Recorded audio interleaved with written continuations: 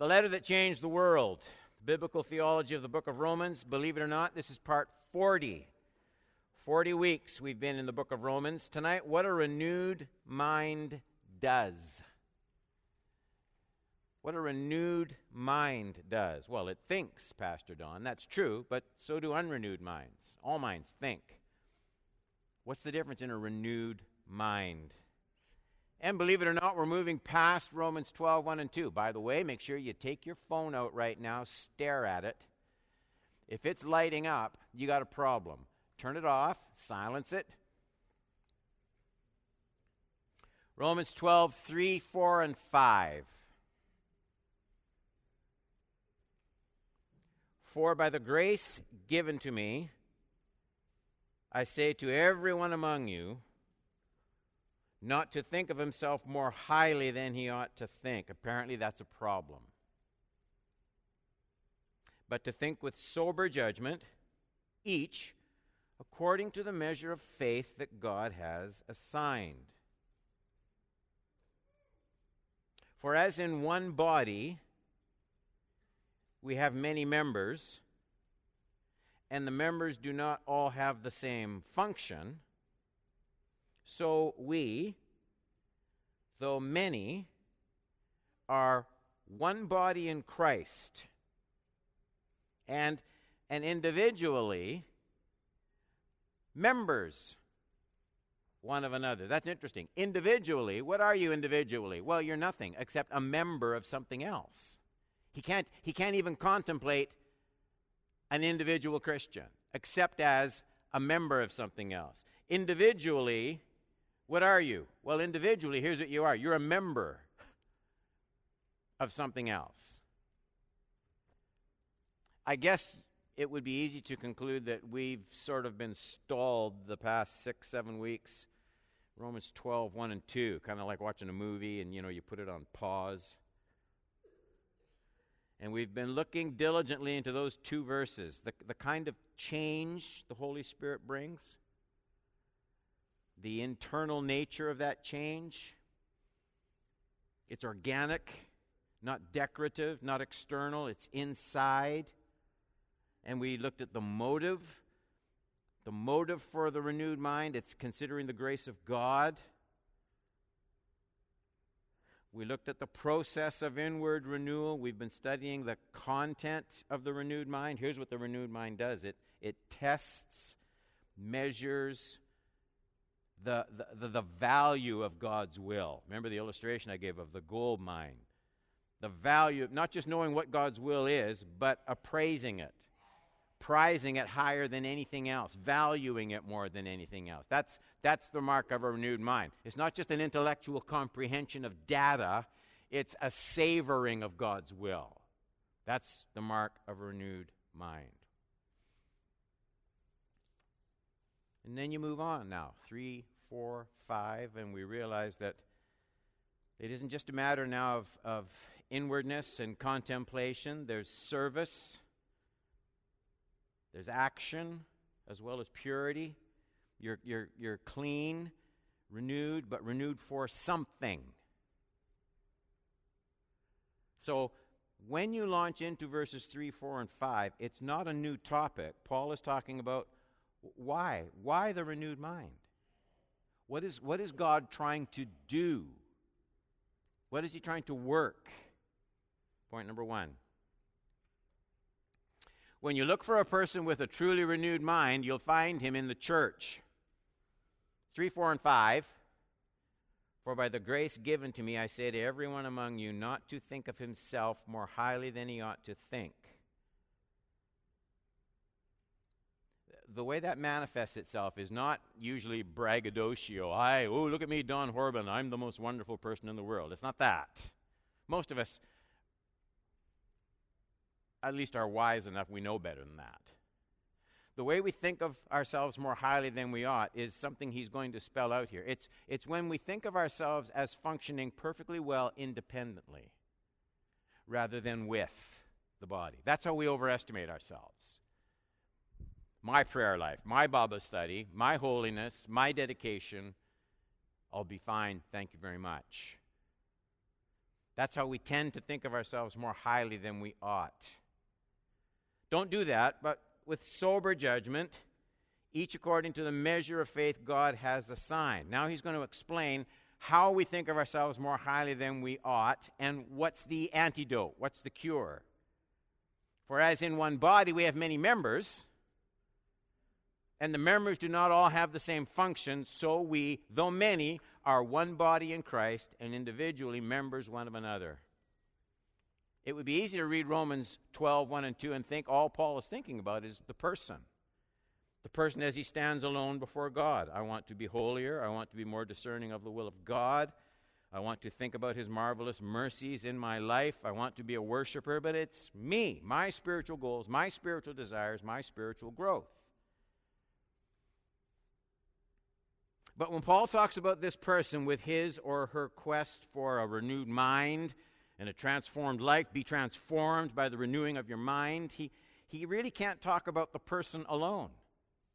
He can't leave it at that. The renewed mind is described, please see this. The renewed mind is described in terms of its relationship to the rest of the body. That's how Paul pictures it. Paul can't even begin to discuss the renewed mind as it stands just all by himself. 4 and 5, for as in one body we have many members, the members don't have all the same functions, so we, though many, are one body in Christ and individually members one of another. That's a real slap in the face to much of North American evangelicalism and much of the books and the literature and the teachings and the podcasts. We're so accustomed to thinking of our Christian walk as just me and Jesus. We used to sing it when I was a kid. On the Jericho Road, there's room for just two. Now, if you mean each person needs to be in touch with Jesus for salvation individually, I'm not a Christian just because my parents are, that's okay. But if you mean the Christian life is just you and Jesus somewhere in the garden alone, it's not. Never has been, never will be. It won't work like that.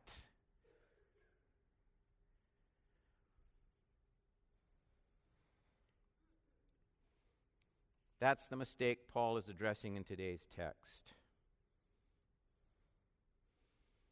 2 verses, 1 and 2, dealing with the importance of having renewed minds and transformed lives. How will God do this? What's the process? Well, we begin with the mercies of God. I beseech you by the mercies of God. And we must turn from the misinformation of the world. We present our bodies as instruments of worship. Is that all? Is there anything else? And now Paul tells us where this transformation takes place and how it takes place. And here's the thing. God cannot complete the renewal of my mind or yours independently. He doesn't just work with you and then work with me. He works with us. There's a we-ness in the process of having our lives transformed. There's a lot of people that aren't here tonight because they're good people, but they don't get this.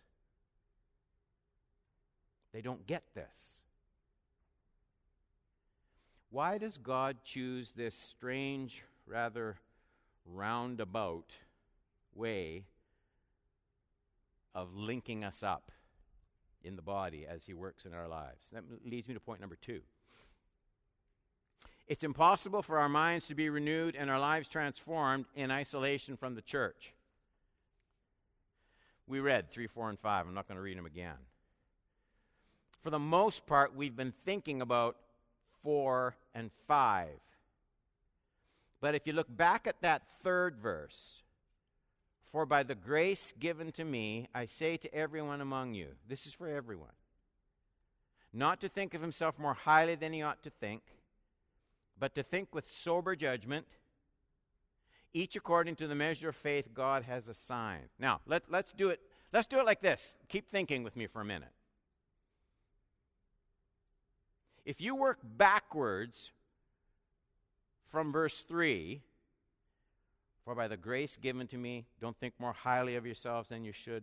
Think with sober judgment, according to the measure of faith that God has assigned. Work backwards, it will take you to 1 and 2. I appeal to you, therefore, brothers, by the mercies of God, present your bodies as a living sacrifice. We've been looking at these for a long time. Holy, acceptable unto God, which is your spiritual worship. Don't be conformed to this world, but be transformed by the renewal of your mind, that by testing you may discern what is the will of God, what is good and acceptable and perfect.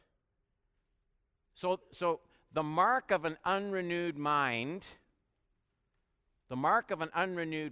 is it tends to think of itself more highly than it should. And I already explained, it thinks of itself not bragging, but it thinks of itself as being able to succeed in spiritual life independently from the rest of the body. That's how it happens.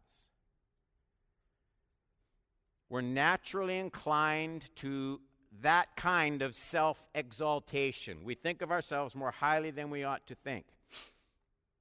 I have a magazine. I was reading a national survey across North America. Get this, 90% of college and university professors think of themselves as above average. Ponder it for a minute. Just statistically, that's impossible. If they were all that good, the average just goes up, right? 90% can't be above average. 90% of professors and teachers think of themselves as above average, and that's just indicative of the way we are.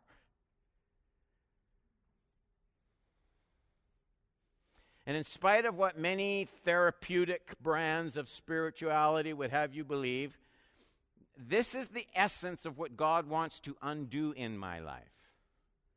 So his number one goal is to turn me away from self-reliance, that kind of exalting of self. And he has a gigantic task ahead of himself. If you think about it, I think you'll come to realize there are parts of this work, transforming, renewing, there are parts of that work that can never be done in seclusion. I'm going to explain that in just a second. There are some tools that God will use later on in my life by the Holy Spirit. I mean, I can read my Bible all by myself. And I should. I can spend time in private prayer all by myself, and I should. I can study and meditate in quietness and seclusion, and I should. None of that needs proof texting from me. I think we're all agreed that that's all well and good. But here's where we do need to think things through freshly. I said that these private disciplines are the tools that God will use in my life by the Holy Spirit. But what are these tools for? What does God want to do with those tools? Prayer, Bible study, meditation, devotion. When and where do all of those things, those good, godly, spiritual disciplines, when and where do they get applied, used for some specific task? We simply have to ask those questions. It's a bit of a joke at my house. I usually take Thursday off, and Renee and I go shopping around, and every once in a while, I love going to Canadian Tire and Lowe's and Home Depot. And I love looking at all the tools and the gadgets. I don't know what to do with any of them. I just see something there, and it looks like I should have that. It looks like something might come up one day, and I'm going to need that. What is it? I don't know, but look at it. So I got stuff in my basement that people who know how to use those things, they come over, and I say, what is this for? I bought this a year ago. To have the tools and have no idea why you have them or how they're to be used. Now, Bible study, prayer, meditation, devotion to the Lord, private worship, all of those things. What are they for? What is God doing in my life with those things? Take the reading of the Bible. I need to say something that might shock you. I think it bears up to being absolutely true. You just don't hear it very often. Reading the Bible is not living the Christian life. Has anybody ever told you that? Reading the Bible is not living the Christian life. Reading the Bible is preparation for living the Christian life. It's amazing to me how many Christians think of their duty regarding God's Word as being fulfilled because they read it. It's good to read your Bible. Jesus isn't going to ask you one day how many chapters you read every day. He's going to look for what did you do with the truth you were learning? How was it shaping your life? We ought to know that by the way the Bible talks about the Bible. Ephesians 6:17, take the helmet of salvation, the sword of the Spirit, which is the Word of God. Can you imagine in that era, anybody missing the point? A sword wasn't decoration you stick and hang on the belt. A sword was when you're going into warfare and into battle. That's its only value. The fact that it's really, really sharp doesn't help you at all. Remember where we are. We're talking about how the renewed mind and the transformed life can't happen in solitude. We're working through the idea that the transformation of my life is linked up to my place in the church. We're working with that concept in Romans 12:3. For by the grace given to me, I say to everyone among you, he's writing to churches, not to think of himself more highly than he ought to think. You're not independent. You can't make it by yourself. You can't be what God wants you to be alone. But to think with sober judgment, each according to the measure of faith that God has assigned.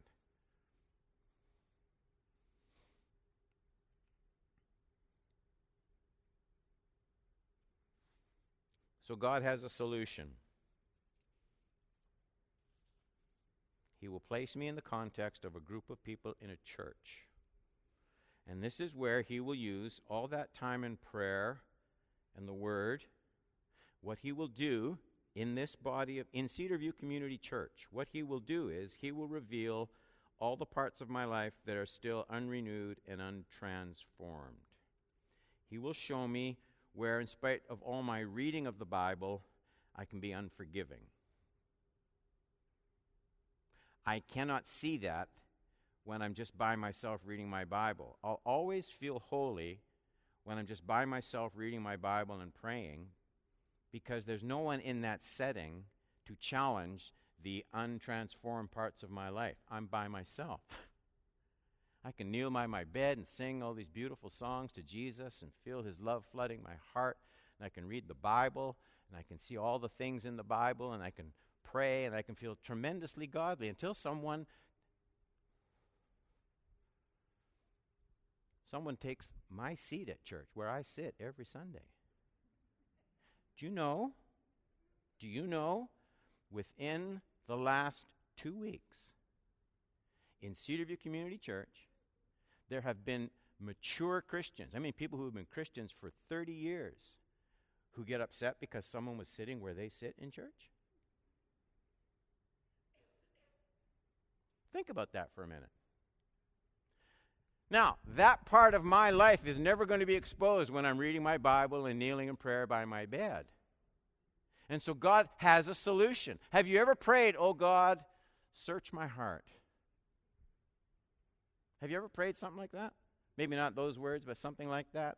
And then you start off and you're going to church and you're working with somebody else, and you thought they were going to develop that part of the lesson for that class, and you've had to do it 3 weeks in a row, and they're not doing their job, and you come in and you get upset with them.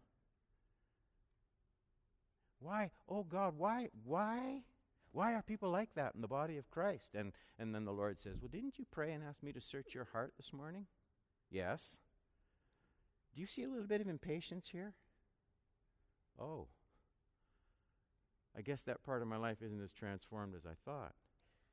Do you see what the body of Christ does? As long as you're by yourself, you can feel incredibly godly. It's when you get with people, believe it or not, who are a lot like you, that you realize the parts of your life that can still be bitter, unforgiving, proud, argumentative. That's God's plan in the body of Christ.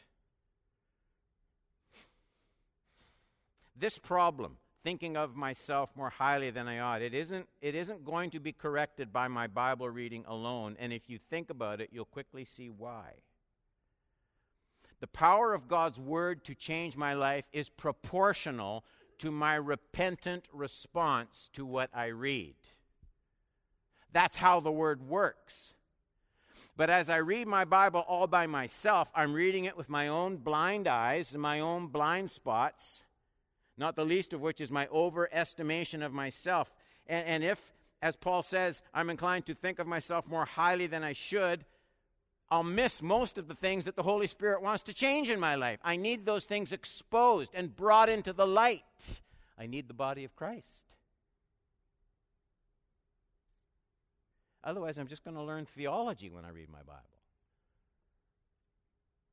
But I'm not going to read it with the kind of heart that can be transformed.